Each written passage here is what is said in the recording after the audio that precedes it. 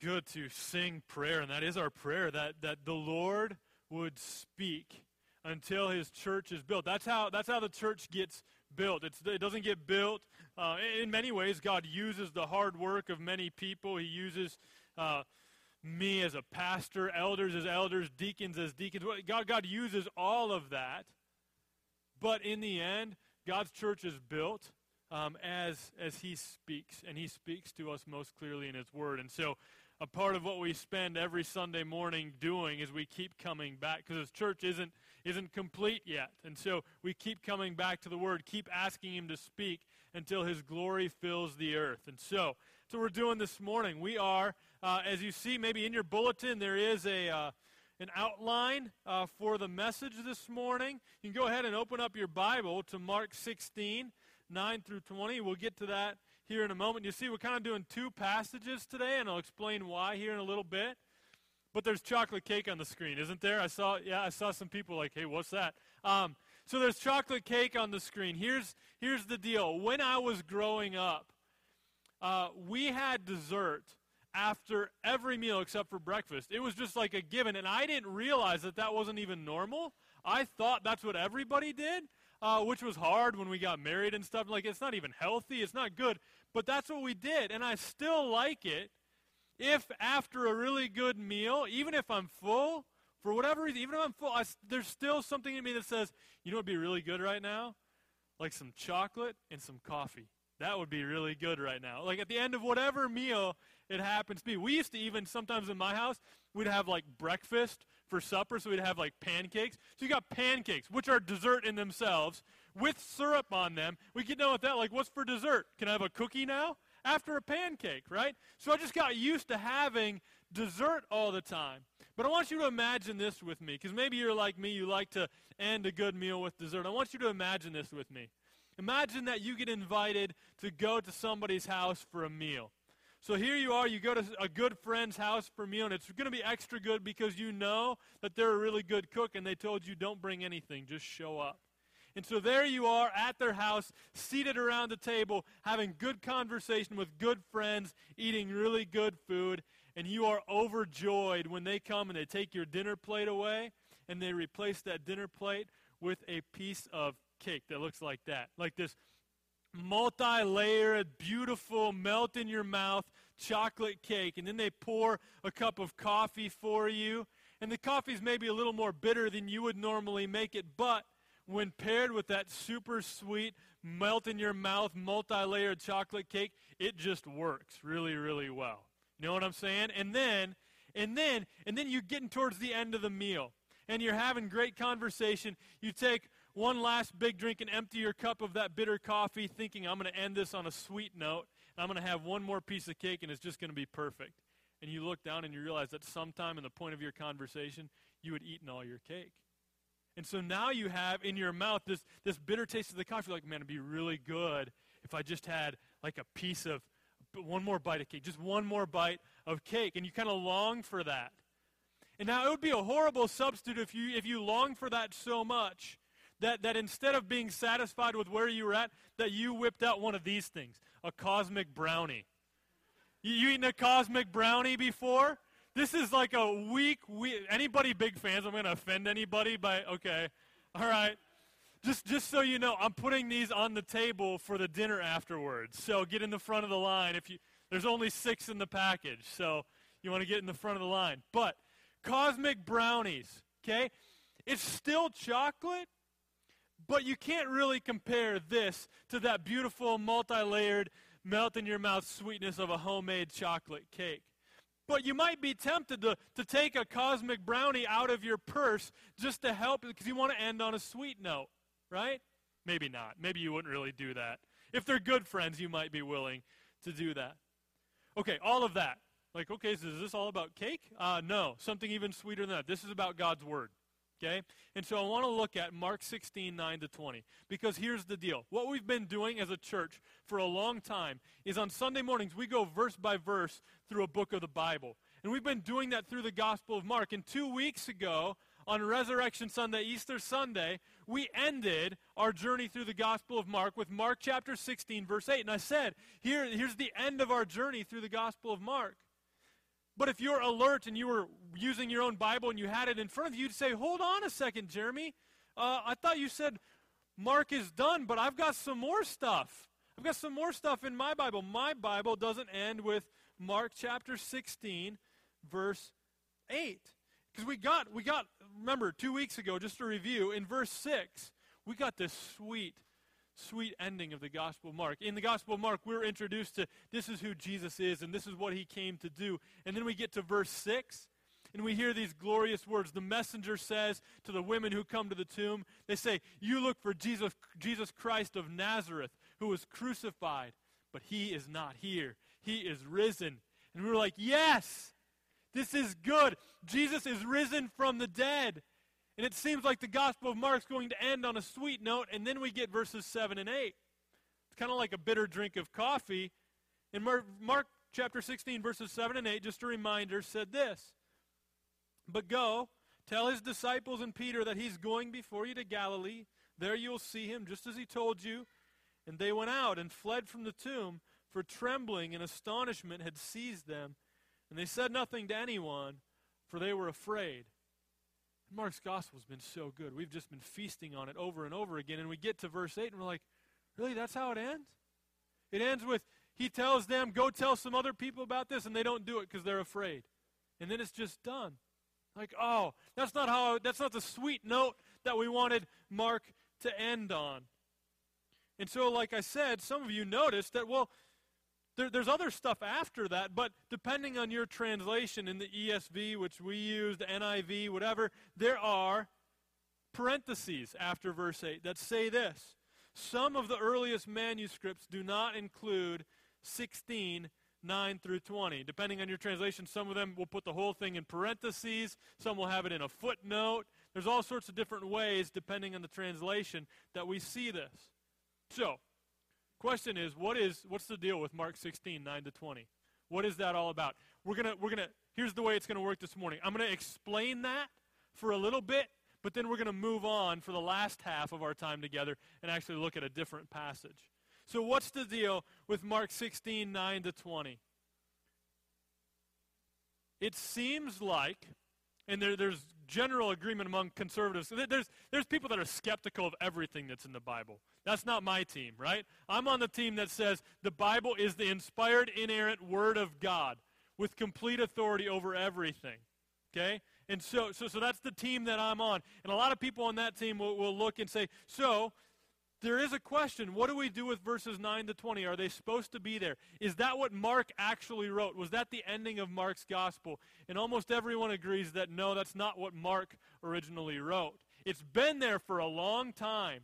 Because, I mean, imagine, there's people, we didn't have copy machines when the Bible was first written, right? So as Mark writes his gospel, he writes it we have a manuscript, right? And so people are making a copy off of that manuscript. And then copyists make copies of copies and that kind of thing. As copies take place, even though the original manuscripts were inerrant, without error, right? That as people made copies over time, things started, like, there was just minor things that they wrote down a word wrong or something like that. It seems, though, that early on, this is kind of the biggest one in all of the Bible, really, Mark 16, 9 to 20, the biggest one where we kind of have to scratch our head. Because it seems like early on, somebody, one of the copyists who was looking at the manuscripts, gets to the end of verse 8, and they tasted it like a bitter drink of coffee. And they're like, I want to add something to that, because it just shouldn't end with the women being afraid, and that's it. And they had heard accounts from people like maybe Matthew or Luke or John, and they had heard some other stuff, so they just added on to the end of Mark's gospel what they thought would be a good ending, right? So they kind of did the cosmic brownie thing, right? They're like, well, it would be really good if we had a little bit more information. And so they put some things in there, there's flour and stuff, but there's something called titanium dioxide. That sounds like something you make a bomb with, not something you eat, right? But it's in there in your cosmic brownie as you enjoy it. And so what happens is that somebody copying it adds some information, probably most of it totally accurate, totally good information that they had received from other sources, but more than likely, everybody agrees, not part of what Mark had originally written. Maybe Mark did have a little more after verse 8, and that just got lost. We kind of doubt that. It seems like Mark just ended at verse 8. But I wanted to address that because I didn't want you to some of you might have just kind of like this critical mind who's working through this, and you don't want to have this pastor who just glosses over hard stuff. Like, what's his deal? He just skipped over 9 to 20? I wanted to explain that. I don't want to get super technical. If you're somebody that wants to get super technical, I'll get super technical with you. We can talk about this. There's some good evidence for understanding why Mark 16, 9 to 20 in every English translation has these kind of footnotes around it saying, hey, but what about this? This looks like it was added later. But it's been there for so long that we still include it. Okay? Just two pieces of evidence, just to kind of throw it out there. One is, if you looked at the original language of Mark 6, of all of Mark, and you looked at verses 9 to 20, the vocabulary and the way that words are used and put together in Mark 16, 9 to 20 is totally different than the rest of the gospel. It doesn't even sound like the same writer, because it probably is not the same writer, right? The other reason would be that some of the earliest and most reliable manuscripts we have don't have it. And if you can imagine copies being made of copies, which ones are going to be the most accurate? It's the earliest ones, right? The ones that were written first. And so the earliest ones don't have, and the earliest and most reliable don't have verses 9 to 20 in them. So that kind of gives us some indicators that this was something that was tagged on in the end. Okay? So, does that make sense? Make more sense than Sunday school? If you were in Sunday school today, sorry, that didn't make a lot of sense. Hopefully that makes sense, though, today. Mark 16, 9 to 20, a very early but not original part of the Gospel of Mark. Just very quickly, what does it say? Like, we're not trying to hide anything by saying, but Mark 16, 9 to 20 says stuff, like I said, that basically we read other places as well. So in 9 to 11, we hear of Mary Magdalene, who sees the resurrected Jesus, goes and makes a report to the disciples. They have a hard time believing that it's true. Verses 12 to 13, the resurrected Jesus shows up to a couple of disciples on a country road. We can read about that in Luke's gospel. 2 disciples on the road to Emmaus. Then in verse 14, the resurrected Jesus appears to the disciples. There's a form of the Great Commission. In verse 15, he says, and he said to them, go into all the world and proclaim the gospel to the whole creation. And the first time that we have something that kind of like, wait, I'm not sure that I see that anywhere else in Scripture, is verse 16. Verse 16 says, whoever believes and is baptized will be saved, but whoever does not believe will be condemned. Okay? Whoever believes and is baptized will be saved, but whoever does not believe will be condemned. Okay, so we get to that and we say, oh, hold on a second. So you have to be baptized to be saved? And anytime you come to a confusing spot in Scripture, you want to look at what other Scripture says. It's clear from looking at the rest of Scripture that you don't have to be baptized to be saved, right? That baptism isn't a requirement of salvation. But here it almost seems to read that way, but maybe not quite, because it says, whoever believes and is baptized will be saved, but whoever does not believe, but it doesn't say, but whoever does not believe and does not get baptized will be condemned. It just says, whoever does not believe. So anyway, that's one of the spots where like, I'm not sure, and the rest of Scripture clearly teaches that you don't have to be baptized to be saved. Salvation comes by faith alone, in Christ alone. And then we get to the final verses, let's see, that was 16. Verse 17 saying God is going to have various signs that accompany those who believe and proclaim the gospel. There's something in there about handling snakes, which is interesting. It just says they will pick up serpents with their hands, and if they drink any deadly poison, it will not hurt them. Okay, that will not be served at the dinner following. We're not going to try that out. And that's one of those spots like, well, we only really see that here in Scripture. And so, again, looking at, well, this was probably added a little bit later, not original to the Gospel of Mark. We're not going to put a lot of stock in that, right? And then verses 19 and 20, Jesus ascends into heaven. The disciples go out to preach as God works in mighty ways through them. Here's the deal. Is that a good enough explanation of Mark 16, 9-20? Again, if you want to get technical, you got some questions, maybe you're like, oh, but what about this? Let's talk about it. Call me this week, send me an email, whatever. Let's talk about that, because I don't want this to be a stumbling block for anybody, but I also don't want to ignore it and pretend that it's not an issue. There's, like I said, because copies were made of copies and all that stuff, we know that there are minor textual variants, okay? So there's things where like, oh man, should it be this word or this word? Because this manuscript uses this word, and this manuscript uses that word. So there's minor things like that. This is the most major one that we have in the New Testament, is this whole section, where it's the most major, like, wow, so not even just a word, but a big thing. But here's the thing. We can have so much confidence in Scripture because not one of those textual variants ever declares something that would contradict everything else that we read in the Bible. They're all very minor. There's no major point of doctrine that hinges on any one of those minor textual variants. So we can say with great confidence that the Bible is without error. And so here's just a reminder. Here's what we say as a church, okay? Let me just read this. This is from our church's statement of faith. This is what we believe about the Bible. We believe that God has spoken in the Scriptures, both Old and New Testaments, through the words of human authors. As the verbally inspired Word of God, the Bible is without error in the original writings, the complete revelation of His will for salvation, and the ultimate authority by which every realm of human knowledge and endeavor should be judged. Therefore, it is to be believed in all that it teaches, obeyed in all that it requires, and trusted in all that it promises. I like that statement. That sums up really well. Here's what we believe as a church about the Bible. And it's without error in its original writings, that is the complete revelation of His will for salvation, and it's the ultimate authority through which everything else gets judged. That's what we've been talking about in Sunday school. That as we try and look at the world, this is the lens through which we see it. This we know is truth. There's a lot of other stuff out there that we're not sure about. We're not sure. There's other stuff that might contain titanium dioxide, right? We're not quite sure what that is or if we should be eating it. But we can be sure as we pick up the Bible that what we are holding is the Word of God, and we can trust what it says because it's always true. All right? Okay, so let's go ahead and open up to a spot that reminds us of that, because I kind of wanted to walk through that, but I didn't want to walk us through to kind of like this hard thing without getting to Scripture and saying, but what does Scripture say about itself? Is it enough?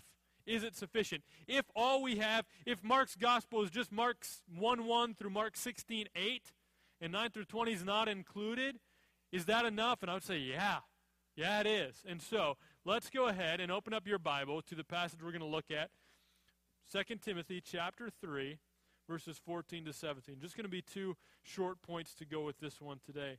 But 2 Timothy 3, 14 to 17. And if you're able to, would you please stand as we read God's word this morning? 2 Timothy chapter 3, starting in verse 14.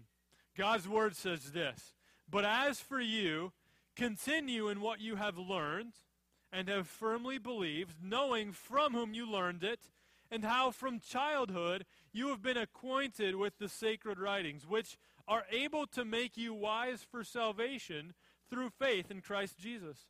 All Scripture is breathed out by God and profitable for teaching, for reproof, for correction, and for training in righteousness, so that the man of God may be complete, equipped for every good work." Let's pray. Heavenly Father, thank you for this gift. This is a gift to have your word, that you're a God who's not hiding out in the clouds somewhere, but that you're a very real and very personal God, and a God who desires to be known. And so you've given us your word so that we might know you. Help us this morning. I pray that your Spirit would be at work in our hearts and minds, so that by the end of this message, for all of us, our confidence in the sufficiency and supremacy of Scripture would be stronger than it is right now. Your Spirit can do that work, and I pray that you would do that in this time for your glory. In Jesus' name, amen. You can be seated. All right, so 2 points you see in your bulletin about this passage. Just a little context first, because we're jumping into this book. By the way, we are getting back into going through a book of the Bible verse by verse. Starting next week, we're going to be in 1 Peter. 1 Peter, doing a series called When Trials Come. We'll start in 1 Peter 1:1, and we'll go through to the end of that. We'll get to the end of that around the end of summer. Okay? So that's what's starting next week. But here, we're in the book of 2 Timothy. Book of 2 Timothy, it's called Timothy because that was the recipient. He was the recipient of the letter. This is a letter written by a man named Paul to a man named Timothy. Paul is older, Timothy is younger. Okay? Timothy was raised by a mom and a dad, a mom who was a believer, a follower of Jesus, and a grandma who was as well, but a dad who was not. And so he was taught Scripture by his mom and his grandma as a young child. And as he grew up, God provided another person to teach him Scripture, and that was Paul. And he went along with Paul on some of his journey. And then Paul left Timothy in Ephesus so that Timothy could pastor the church that had gotten established there. So earlier, Lynn was reading from the book of Ephesians. That's the letter that Paul wrote to the church in Ephesus. That's where Timothy is the pastor. And so Paul had kind of been a mentor or a spiritual father to Timothy. But now years have passed. Paul has continued on, and Timothy is still in Ephesus, serving as a pastor. And Paul, now, imagine how encouraging this would be for Timothy, because being a pastor as a young man is hard in Ephesus. And he gets this super encouraging letter from Paul. So that's the letter that we get to read. It's been preserved. This is the Word of God through Paul to Timothy and now for us. And so we're in 2 Timothy chapter 3, almost at the end of the letter. And Paul is giving kind of Peter, probably the last letter that the last communication that Timothy will ever get from Paul. Paul is getting old. He's not going to live much longer at this point. And so Paul is writing to Timothy, and he gives him these commands. Like in chapter 4, verse 1, he says, I charge you. Imagine this. Your mentor, who from afar, he has mentored you, and now he's left you. And now he's kind of like this celebrity almost in the Christian world. He's writing you this letter, and he says to you, I charge you in the presence of God and of Christ Jesus, who is to judge the living and the dead. By his appearing in his kingdom, preach the word. Be ready, in season, out of season, reprove, rebuke, exhort. Right? And he says, preach the word. That's his command. He's like, Timothy, you want to be a good pastor? Here's what a good pastor does. A good pastor preaches the word. So don't be sharing your opinions with the church in Ephesus. Don't just be sharing your experiences. You need to preach the word, Timothy. That's in chapter 4, verse 1. Immediately before that, Paul reminds Timothy of the power and authority of God's word and the sufficiency of God's word. And so that's what we're looking at today. Okay? So, 2 Timothy chapter 3, verses 14 to 17. 2 points. Point number 1 is this. Scripture is sufficient. Sufficient just means good enough. Okay? Scripture is sufficient to proclaim the message of salvation by faith in Jesus. Scripture is sufficient to proclaim the message of salvation by faith in Jesus. Let's look at verses 14 and 15. Verse 14 first. Here's what it says. But as for you, Timothy, continue in what you have learned and have firmly believed, knowing from whom you learned it, and how from childhood you have been acquainted with the sacred writings. So Paul is just reminding Timothy of something. Timothy, remember the stuff that you've learned. You learned it from your grandma and your mom. Actually, if you want to turn back just like one page, you can read about that. 2 Timothy chapter 1, verse 5 says, I'm reminded of your sincere faith, a faith that dwelt first in your grandmother Lois and your mother Eunice, and now I am sure dwells in you as well. Okay? So, thankfully, by God's grace, Timothy had a mom and a grandma who both loved Jesus, and they recognized that as grandma and as mom, as parent and grandparent, their role was to teach this young child Scripture. And so, imagine, Timothy had this advantage that a lot of other people didn't have. And Timothy's advantage was that from a young age, he was taught Scripture. Okay? From his childhood. Notice all this language about knowing. It says, learning and knowing and wise and acquainted with sacred writings. The idea is that Timothy's been taught Scripture since he was a child. Just a quick application point on this. Parents, grandparents, are you teaching your kids Scripture?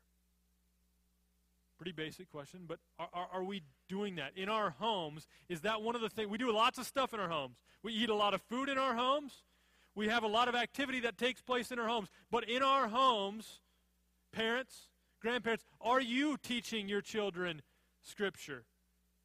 Kirsten and I have been talking a lot lately of just how scary sometimes. Sometimes, like, you just kind of seem to be, but sometimes you look at the world and you're kind of a little bit scared, especially if you have kids. Anybody with me on that? Like, you're looking at the world that they're growing up in, and you're like, oh, this is scary to send them out into that. And kids, not just kids, but everybody, we're taking in information all the time, constantly. We're taking in information from people at school, sometimes teachers, but most of the time the other kids at school. Taking in a lot of information. We're taking in a lot of information from screens, whether that be a TV screen, a phone screen, a tablet screen, whatever kind of a laptop screen. Screens are sharing with us a lot of information. And you know what? Some of it's true. And some of it's a pretty twisted version of the truth. And some of it's just a flat-out ugly lie. And so our kids are taking in information all the time from all sorts of different sources. And that's part of what makes the world a little bit scary. So one reaction could be we put our kids in this little protective bubble and allow them no contact with the outside world. And sometimes you might feel like doing that as a parent. And you might feel like crawling in with them, right? But not really very practical. It's hard to be light in the darkness when you're in a protective bubble constantly. And so what do we need to do? I think we need to get a lot more serious. This is not just like an extra bonus thing that we can do if we're super spiritual parents. I think what we need to do is we need to recognize with all that our kids are being bombarded with, we need to get them grounded and anchored in the Word of God. And if you're relying on a couple of hours of church activities each week to do that, we've got some awesome teachers. We've got some good stuff going on for kids in this church, but it's not enough. And so in your homes, as parents, as grandparents, you need to be teaching your kids Scripture. Timothy had that great advantage. And if you're kind of like, okay, I get it. I need that. I recognize that need. Nobody ever did that in my home. I'm not sure how to do it. Like, you need to make a plan. It's not going to just, like, happen. And if you're not sure how to go about doing that, just humble yourself. Yes, for other parents' advice on a lot of other things. Just go to some parents that you know are doing it and say, how do you do that? And then they can help you with that. There's a lot of things that we do with our kids. We make sure they're always at school. We help them with their homework. We get them to their activities. We need to recognize the great need that we have as parents to teach our kids Scripture. Timothy had that advantage, and Paul reminds him of it and keeps bringing him back to it. Hey, listen, you've been hearing this stuff for a long time. And that makes Timothy, as an adult now, a much better pastor. He's been wrestling with this stuff for a long time. And he says, continue in it. Did you notice that in verse 14? But as for you, continue in what you have learned. It's not like Timothy graduated. Now he's like, now I'm done learning. I hit 65. I'm getting Medicare now. And so I think I've pretty much learned everything I need to learn from Scripture. Like, that's not the attitude. The attitude is whatever, like, continue in what you have learned. Keep going. Keep going. Continue in what you have learned. Notice that it's not just about knowledge, though. It uses a lot of words about knowledge. Knowing, becoming acquainted with. But then there's also this word in verse 14. As for you, continue in what you have learned and have firmly believed. Timothy didn't just learn a lot of information, but Timothy also made the decision that he was going to firmly believe the information that he was taught. Right? So not only did he learn and grow in knowledge, he also believed it. And so Paul says, continue in that. Continue to learn, continue to believe. And here's the first purpose. Right? I said purpose number one, Scripture is sufficient to proclaim the message of salvation by faith in Jesus. Verse 15, the end of it says this. which are able to make you wise for salvation through faith in Christ Jesus. Why? Why do we need to teach, especially kids, but why do we need to continually teach people Scripture? Why do we need to continue in what we have learned and believed? Because it is through Scripture that we hear the message of the gospel that points us to the truth of salvation through faith in Jesus. The Scriptures, it says, are able to make you wise for salvation through faith in Christ Jesus. There's only one way in which salvation comes, and it comes not through knowledge of the Scripture, but it comes through faith in Jesus. And so I have this little thing, these little circles. You want to do the circle thing up there, Delaney? Are the circles up there? Yeah, circles. Okay, so here's what we got. Oh, wait, actually, there's circles before those circles. There we go. Scripture. Okay, so it starts with Scripture. We have God's Word, and it is something to be taught, something to be learned, and something to be believed. And as we do that, that leads to faith in Christ Jesus, which leads to salvation. Okay, faith in Christ Jesus is the means of salvation, or God's grace is the means, but that comes to us by faith.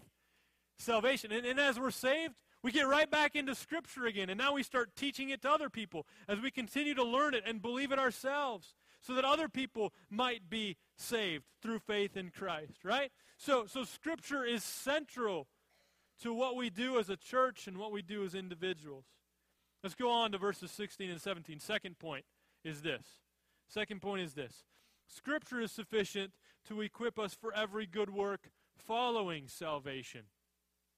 So not only does Scripture teach us about Jesus so that we can hear the gospel, choose to have faith in Him in order that we might be saved, but Scripture also continues and is sufficient to equip us for every good work following salvation. All Scripture is breathed out by God. Look at verse 16. This is so good. We could spend a lot of time on this part. We'll do that some other time. All Scripture is breathed out by God. All Scripture breathed out by God. That's where we get this doctrine that we hold on to of the inspiration of Scripture. This is the very Word of God. It's not we don't have to search through it and find some words of God. Scripture is the very Word of God, breathed out by Him. It's the foundation for our doctrine, the inspiration of Scripture, that Scripture is breathed out by God. And then it says, all Scripture is breathed out by God and profitable or useful for, then it leaves 4 ways in which it's useful. Here's 4 ways in which Scripture is useful. 1, for teaching. Scripture is useful for teaching. Right? If you're going to teach your kids stuff, Scripture is useful for that purpose. Whatever kind of teaching we're doing in this church, whether your kids are going to Sunday school, whether in Awana, whether we're here in the worship service or for Sunday school, our teaching is always going to be grounded in Scripture. Because Scripture is breathed out by God and is profitable for teaching. Are there other things that we can and maybe even should teach? Yes. There are lots of other, maybe you have a devotional book that's been really, really helpful for you. Maybe there's other books that you read. Maybe you listen to sermons from me and from other people as well. All that stuff, very helpful, but all of it really is cosmic brownie, right? It contains some real stuff, and then it might contain some stuff that we have to question, right? Because we can't have that kind of confidence about any book we read, any devotional book we go through, any pastor that we listen to. We can't have the same kind of confidence in them that we do in Scripture. Scripture is the real deal. It is the Word of God, and so it is the ground for our teaching. And then we have the kind of this natural bent towards sin. All of us do, right? And so we need Scripture to tell us to stop sometimes. Like to tell you, hey, you know what? That's sinful. That attitude that you have about the person that you work with, that attitude you have about the person you live with, that's sinful. And so sometimes Scripture is not just used for teaching, but for reproof. That's the second one. For reproof. To tell you you're wrong. Third one, for correction. Not just telling you you're wrong, but telling you here's how you turn around. Repent. Turn around. Scripture helps us with that. And then finally, for training in righteousness. Scripture is useful for training us in righteousness, teaching us how we ought to live. So purpose number 2 is this. As we allow Scripture to work on us in each of those ways, as Scripture is used for teaching, reproof, correction, and training in righteousness, here's what happens. Scripture, we see, is sufficient to make us as believers complete and equipped for every good work. We see that in verse 17. That's what it says. So that, or that, the man of God may be complete, equipped for every good work. So the second set of circles looks kind of like this. Scripture, used in ways that we use it for teaching, reproof, correcting, and training in righteousness, and that leads to believers being equipped for every good work. And then we get back into Scripture and we do it all over again, right? All Scripture breathed out by God, useful for teaching, reproof, correction, and training in righteousness, that the man of God may be complete and equipped for every good work. So that means that Mark 1:1 through Mark 16:8, along with all of the rest of God's Word, is breathed out by God Himself. And it's sufficient. It is what we need. Some parts of Scripture, right? Some parts of Scripture taste like honey fresh from the comb. And other parts of Scripture are a little more bitter and hard to swallow. But all of Scripture is breathed out by God. And it's useful. And God gives it to us for at least a couple purposes. And the two that we saw today are this. God gives us His Word so that we could know it and trust in the Jesus to whom it all points so that we can be saved. Right? God's given you His Word so that we can know it and trust in the Jesus to whom it all points so that we can be saved. And if that's not where you're at today, I'd be happy to sit with you for a little bit after the service before we start eating together, or maybe sometime this week. We could just open up the Bible and we can walk through it, and I can point that out to you, how it points you to Jesus so that you can trust in Jesus and be saved. The second reason, we're given God's Word so that we might make it the grounds of our teaching and reproofing and correcting and training in righteousness, so that all of us who are saved can, through our study and belief in God's Word, that we might be equipped for every good work that God calls us to do. Knowing that everything else, as good as everything else might be, is just like a cosmic brownie when compared to the sweetness of the Word of God. Let's pray. Heavenly Father, I thank you for giving us your Word. I just thank you for my own experience in that as years of my life have gone by and I've studied your Scripture more and more, sometimes with questions, sometimes with doubts, but that your Holy Spirit has worked in me in such a way that when I read your Word, it tastes sweet. You say in your own Word that your words are sweeter than honey dripping from the comb. God, I pray that you would help us as a church to experience it in that way. That we may be a church, that we might be a people who delight in your Word and feast on your Word, are satisfied with your Word, so that we can know your Word and teach your Word and believe your Word, because it all points to you. And as we spend time in your Word, I pray that you would open our eyes up again to who you are. And that we would be in awe as we stand before you, just to adore you. Thank you for giving us your Word. Help us to trust in it. Help us to go to it frequently. Help parents who are given this task of raising kids in this world in which it's hard to raise kids. Help parents to know how they might be equipped to teach Scripture to their kids. God, thank you for this good Word. In Jesus' name, amen.